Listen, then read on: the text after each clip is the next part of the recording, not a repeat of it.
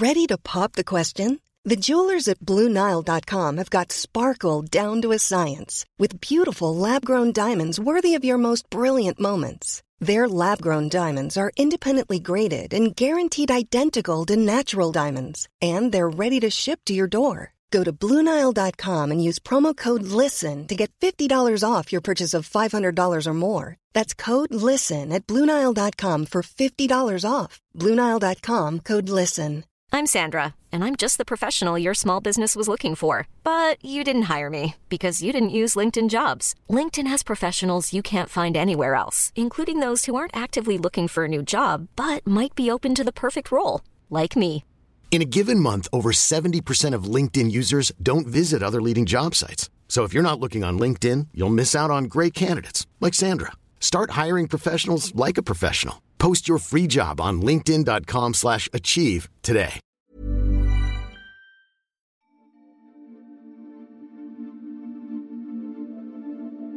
Welcome to the Sleep Pod, the podcast where the stories are occasionally high concept, but always low stakes. My name is James, and I'm here to make up a boring, drama-free, and mildly amusing story to help set you up for a long and restful night's sleep. Summer is well underway here at the Sleep Pod HQ, so here are a few top tips for getting to sleep when it's hot. Reduce the temperature of your bedroom. Turn off any heating. Maybe open a window slightly. And wear some breathable nightwear. Personally, I sleep in a silk toga. For this episode's story, the word of inspiration that I'll be using as a jumping off point for the following improvised tale was emailed to me by a man. I think he had a name like Bernard or Howard or something. And that word was button. So, get yourself comfortable. Do a big stretch. Eat your vegetables. Pop on your toga. And I'll begin with this episode's story. Button.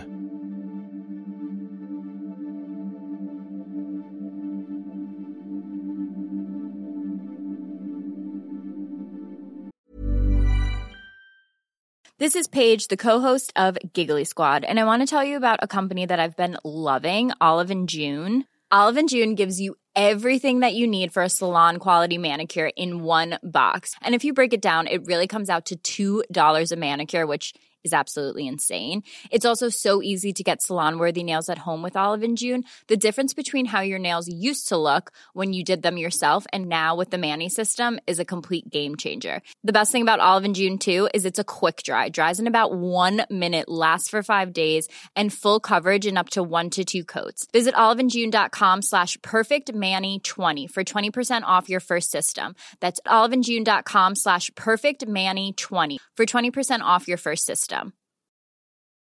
Ever catch yourself eating the same flavorless dinner 3 days in a row? Dreaming of something better? Well, HelloFresh is your guilt-free dream come true, baby. It's me, Keke Palmer. Let's wake up those taste buds with hot, juicy pecan-crusted chicken or garlic butter shrimp scampi. Hello Fresh. Stop dreaming of all the delicious possibilities and dig in at HelloFresh.com. Let's get this dinner party started. I'm Sandra, and I'm just the professional your small business was looking for. But you didn't hire me because you didn't use LinkedIn Jobs. LinkedIn has professionals you can't find anywhere else, including those who aren't actively looking for a new job, but might be open to the perfect role, like me. In a given month, over 70% of LinkedIn users don't visit other leading job sites. So if you're not looking on LinkedIn, you'll miss out on great candidates like Sandra. Start hiring professionals like a professional. Post your free job on linkedin.com/achieve today. Many of us have those stubborn pounds that seem impossible to lose, no matter how good we eat or how hard we work out. My solution is PlushCare. PlushCare is a leading telehealth provider with doctors who are there for you day and night to partner with you in your weight loss journey. They can prescribe FDA-approved weight loss medications like Wegovy and Zepbound for those who qualify. Plus, they accept most insurance plans. To get started, visit plushcare.com/weightloss. That's plushcare.com/weightloss.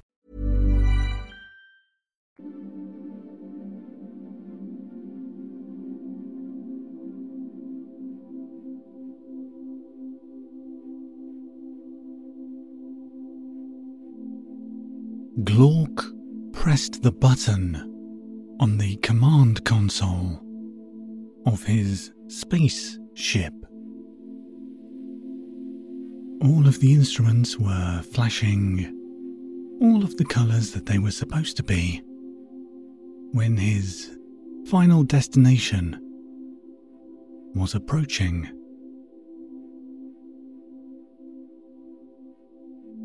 The button that he pressed started the deceleration process.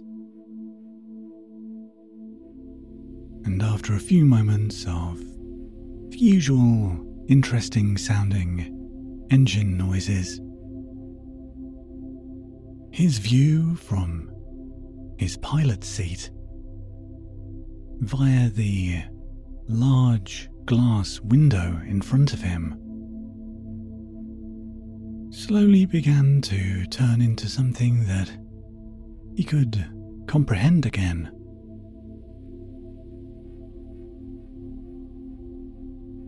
That was the main thing that Glork didn't like about travelling in his spaceship at very, very, very, very fast speeds. When you're going at speeds anywhere in between almost the speed of light to faster than that, everything outside the ship looked all weird and wobbly and strange. So now he was glad that his view had returned to something recognizable. He looked around for a moment. Yes, he thought, this looks about right.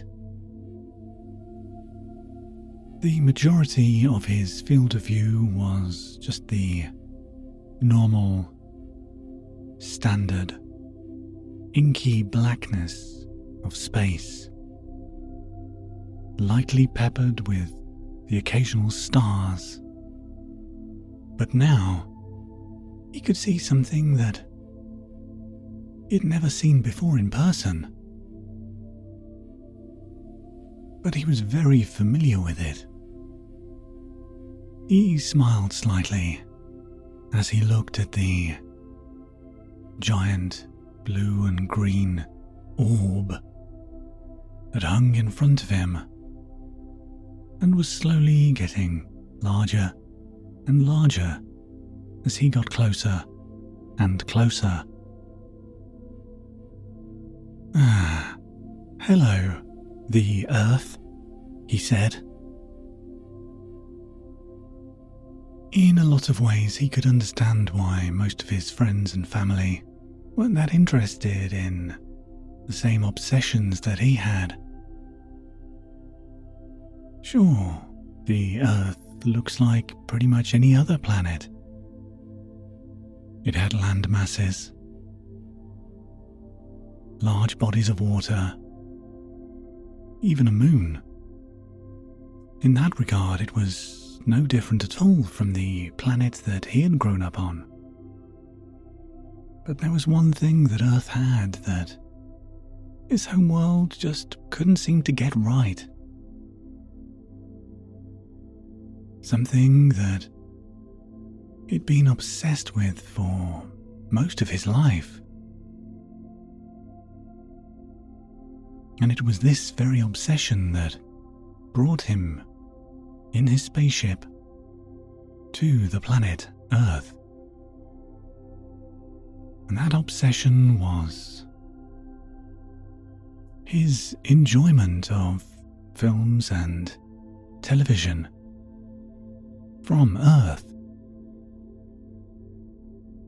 Over the years, Glork had thought long and hard about why all the media on his homeworld and on many of the other planets that he was aware of just didn't really resonate with him as much as that from Earth did. It was hard at first, not really understanding what a lot of people were talking about. The language was easy, but there were so many little things and references to other things that at first it can require quite a bit of work for the average non-Earthling to enjoy the media of Earth. But Glork had found that with a little bit of perseverance, it was so much more enjoyable than anything else the galaxy had to offer.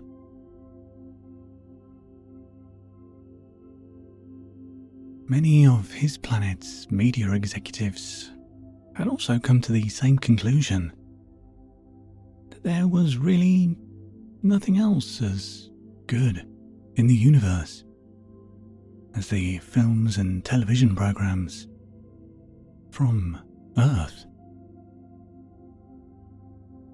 And numerous attempts had been made over the years to create their own versions of television shows based on the Earth originals.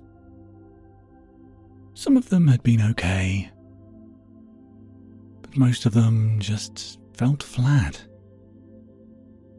It wasn't even that the producers had been dumbing down the ideas to make them more broadly palatable.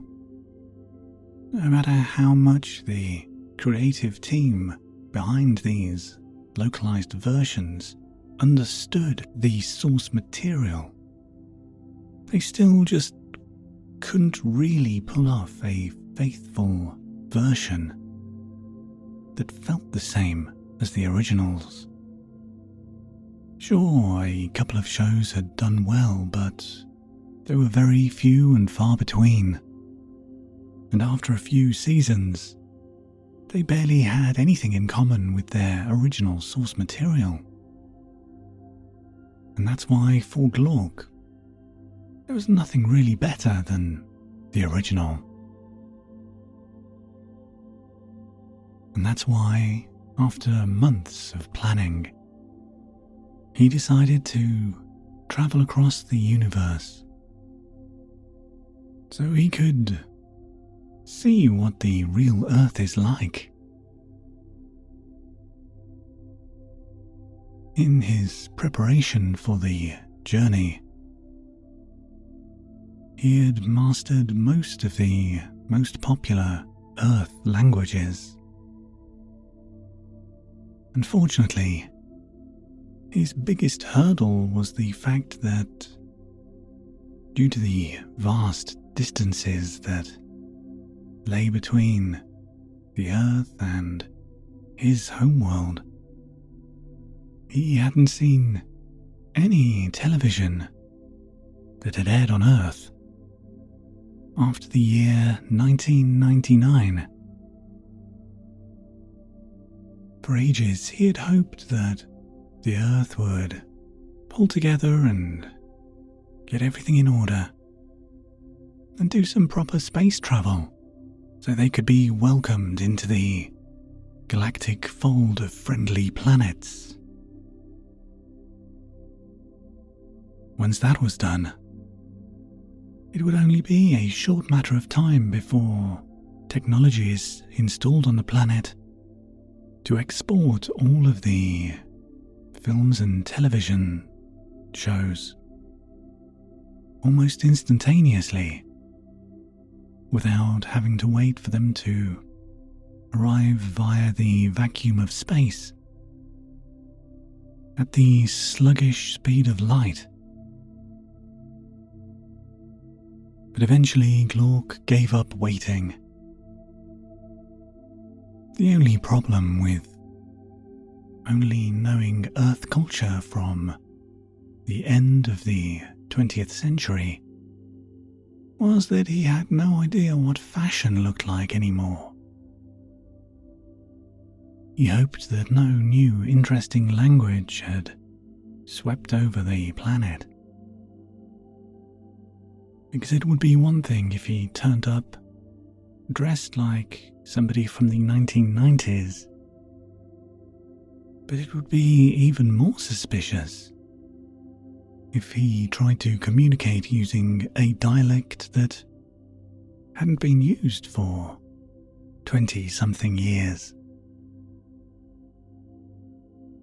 If that had happened, people would definitely know he was an alien. As his spaceship approached the planet, he put it onto autopilot and enabled the cloaking device, so nobody could see him coming.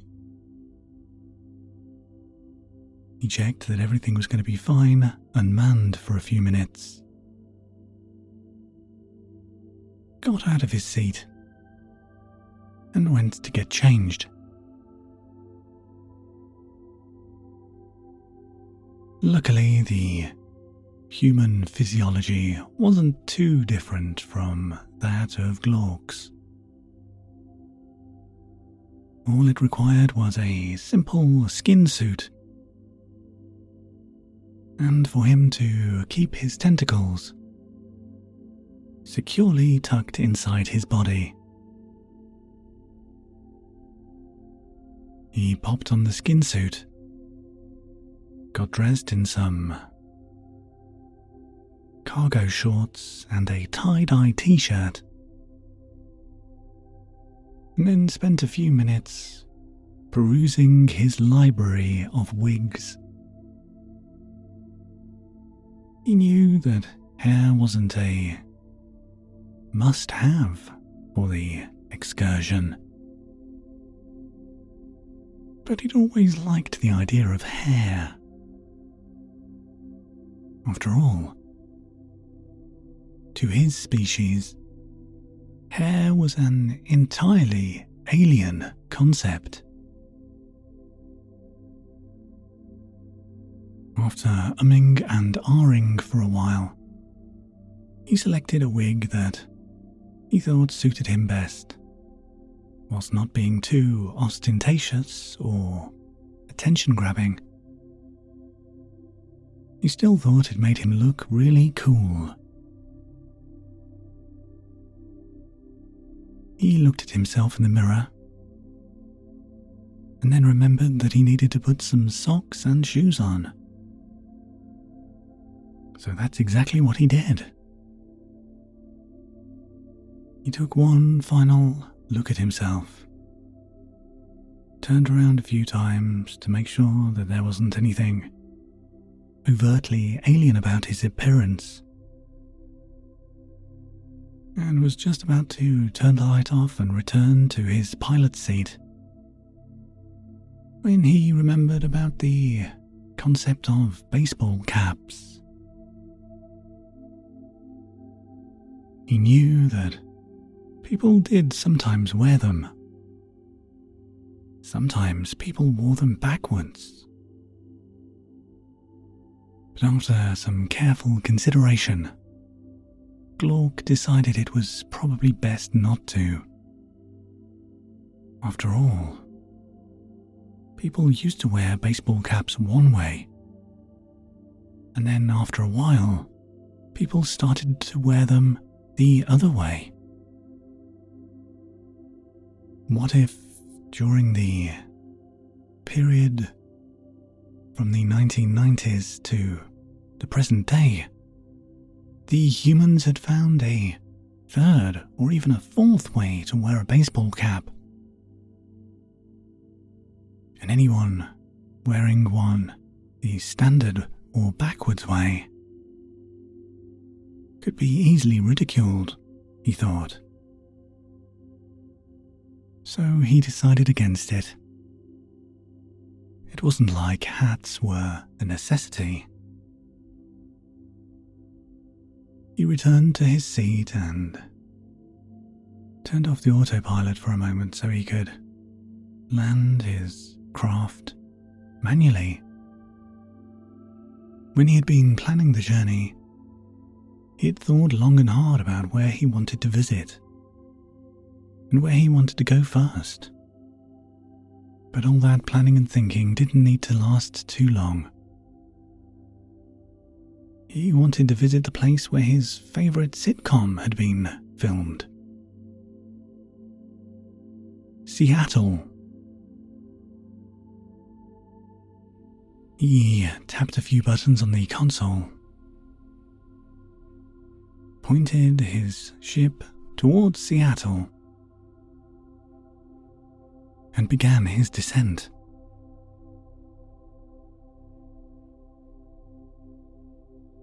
He didn't know what to expect from the place. All he knew about it he had learned from his favourite ever show, Dr. Dad. It had been quite a long-running family sitcom, originally broadcast from the late 80s to the mid-90s, and it followed the exploits of the Gravel family. The titular character, who was the Dr. Dad, was Dr. Peter Gravel. He was a doctor, although this wasn't really talked about or shown too much on the show, apart from a few episodes. For example, when his daughter, Lindsay, got both of her arms stuck in drain pipes. Or the episode where his son, Danny, had hiccups for 1 year.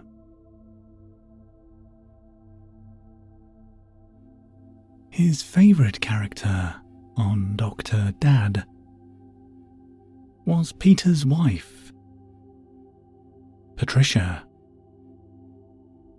She had really big hair and was always slightly annoyed at everybody. He quite liked that. He found it quite refreshing. On his homeworld, everybody was very polite all the time. And while that did make the whole of society much more pleasant, it was entertaining to see a character who was more than happy to air her frustrations at her family and the world in general. Glork fastened his seatbelt, double-checked that the cloaking device was enabled, and then, after descending even more, landed his vessel in an abandoned parking lot somewhere in the middle of Seattle.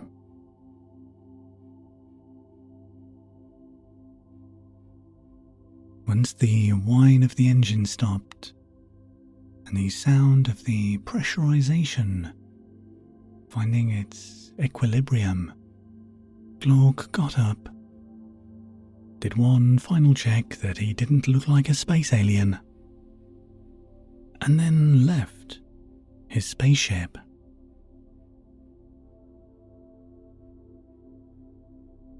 The area that he found himself in was unknown to Glork. He had studied any maps or details that he could find or work out from various media that he had found over the years. However, the problem was always going to be that large cities are constantly evolving. It had been easy enough from up above to get a lay of the land, so to speak. But apart from that, he really didn't know where else to go. He locked up his spaceship and made his way out of the parking lot, checking that nobody saw him. And nobody did. He was very excited. Wow, he thought to himself. I'm stood near a road. How exciting. The cars did look a bit different from the vehicles that he had become accustomed to seeing. But they still looked like cars. So he was glad that Earth's customs hadn't altered too much over the past 2 decades. He walked down a road, glaring with marvel at everything. The buildings looked exactly like the buildings that he had seen on various things in the past. The people looked like actual humans. Because they were. He grinned to himself as he walked down the road, hoping to see a signpost or maybe one of those maps that you seem to get in some places that say you are here with a big dot. But unfortunately, there was nothing.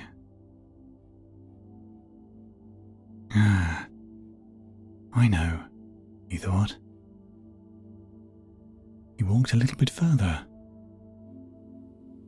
And eventually, he saw the distinct skyline of Seattle. Large buildings towered over smaller buildings. Great, he thought. If that is the main hub of this area, hopefully it might be slightly easier to find things from there. So that's where he went. He walked down road after road, the whole time just looking and seeing and hearing and smelling and feeling and experiencing everything he could. After a while, he could tell he was close enough to a point that he would designate the center of the city.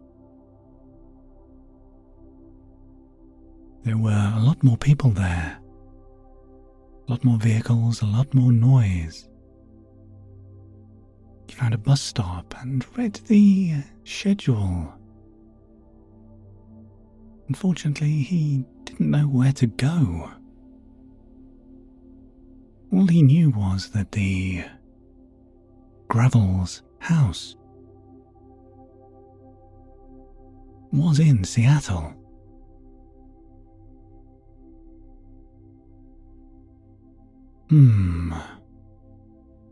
I need information, he thought. And then he saw exactly what he needed. At the base of a giant skyscraper, there was a small booth that had the word information displayed above it. Well, he thought, that seems ideal. He took a couple of steps forward and then stopped. Oh no, he thought. I've not spoken to an actual, real human yet. Or even a pretend one for that matter. If his species could sweat, he would have started sweating. But luckily for him, he couldn't. So, he didn't. He had to think for a moment, and then realized that he was maybe being a little bit paranoid. Nobody's going to think that you're an alien, he thought to himself. And then he agreed with that thought. And so, after agreeing, he started walking. As he got closer, he could see that the booth wasn't in fact a booth. The thing that he thought was a booth was just an entrance section that led to a slightly larger area that took up a small fraction of the ground floor of the large building.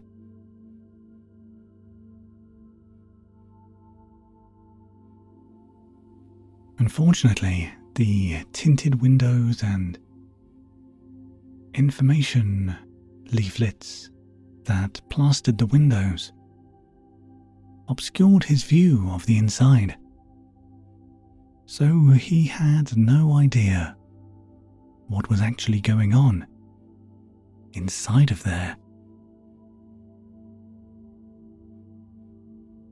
He started to feel a little bit nervous again. But after a brief word with himself where he reminded himself that it would be very silly to travel all of that distance and run away at the very first slight inconvenience. So he plucked up his courage, made sure his wig was on straight, and approached the doors.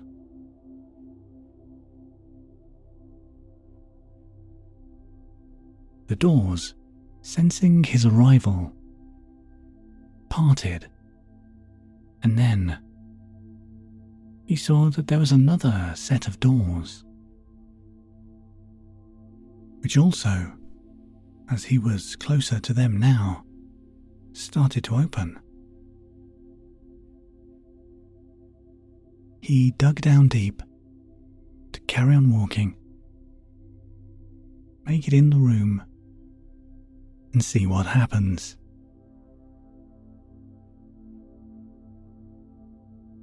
It took his eyes a moment to adjust to the change in brightness.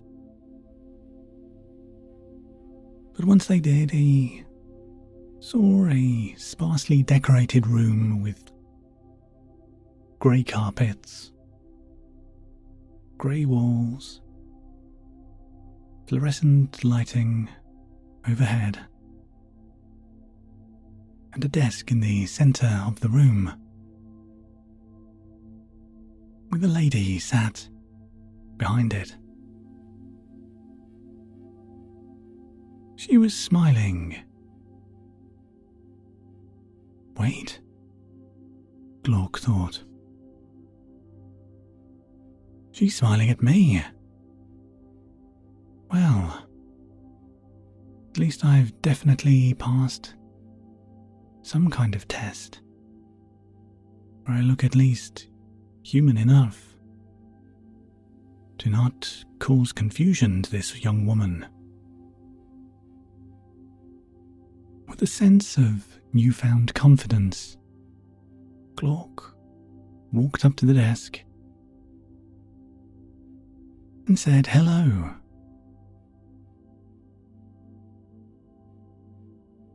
Hi there, said the woman. My name's Jane. Cowabunga, dude. My name is Glork. Jane gave him a strange look, but it didn't stay on her face for too long. Oh, that's an interesting name. You're not an alien, are you? Oh no, thought Glork. I forgot that humans don't have names like Glork. He thought fast. No, he said. But yes, it is an interesting name. It's an old family name. Oh, said Jane. That's very interesting. Now, how can I help you? Well, said Glork, I need some information, and I'm hoping you could help me. Jane laughed. Of course, that's my job. Great, said Glork. I'm trying to find the house where the television sitcom Dr. Dad was filmed. Oh, said Jane. I used to love Dr. Dad. Oh. Well, said Glork, I still do. And they both laughed. Well, said Jane,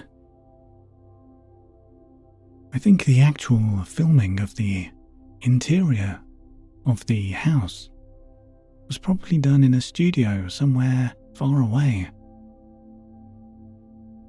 Oh no, said Glork. Yes, I'm afraid so, said Jane. However, I do know that all exterior shots of the building in question were done in Seattle. That's okay, that will do fine, said Glork. How far away is it? Jane laughed. It's literally just round the corner. I'm surprised you didn't see it. Really? Said Glork. In between all of these large skyscrapers, a small residential building is still here. Yes, said Jane. It was deemed culturally significant, so it hasn't been taken down, and larger, more city centre suitable buildings put in its place. Jane grabbed a pen and some paper and drew a crude map that told Glork exactly where to go. When she handed it over to him, she told him in words, just so that he was certain of where he needed to go. Glork thanked Jane and then left the information place.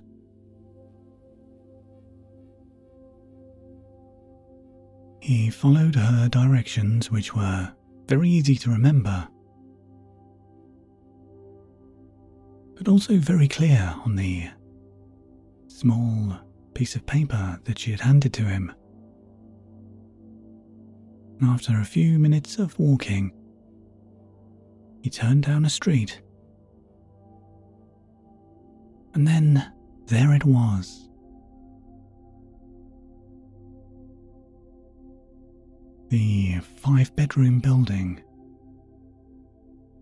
with a tree and rose bushes on the front of the property. Looked almost identical to how it had looked during the opening credit scene of Dr. Dad. He stood there for a minute, just looking at the house and smiling. It was great.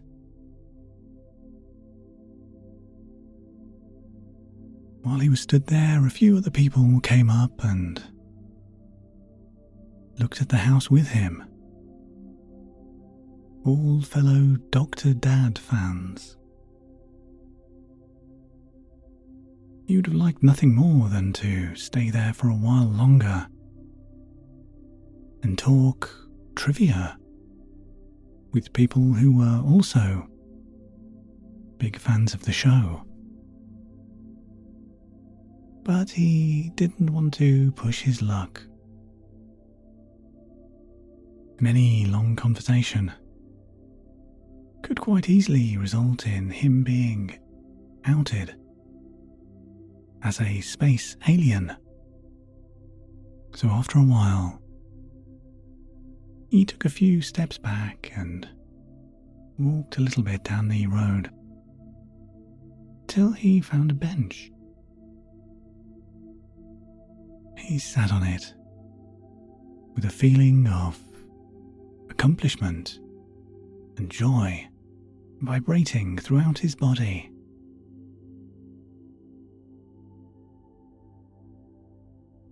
Well, that's one thing off my list, he thought. Now, I need to travel to the other side of the planet and see if I can meet some of the pop stars that I really like. And hopefully, if that adventure goes anywhere near as good as today's, I'll be meeting Sean, Wayne, Nick, Ralph, and Moses. Or as they're better known to anybody who knew anything, at least back in the 1990s. They were best known as the pop music band, the Egg Boys. And with that thought, he stood up, made his way back to his spaceship, and began the next leg of his sightseeing journey.